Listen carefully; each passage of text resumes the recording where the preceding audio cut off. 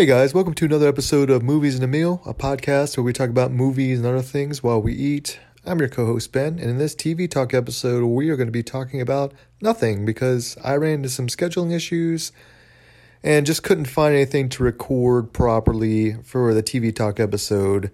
So while this is the non-episode episode of TV Talk, we will be coming back for a full episode on the movie side this weekend as we're joined by friend of the podcast, Matt, to talk about Guardians of the Galaxy Volume 3, which will probably be the last movie that James Gunn will have in the Marvel universe now that he's head of DC's film universe. And I'm guessing this is probably one of the last times that we'll see people like Dave Bautista, Zoe Saldana, Chris Pratt, and Bradley Cooper, and many other people who are going to wrap up this trilogy that started way back in 2014, if you can believe that. So look for that episode this weekend. Otherwise, you could reach us at moviesandthemealog@gmail.com, Movies and the Meal on Twitter, and various podcast platforms, including Podbean, Spotify, Stitcher, iHeartRadio, and Apple Podcasts.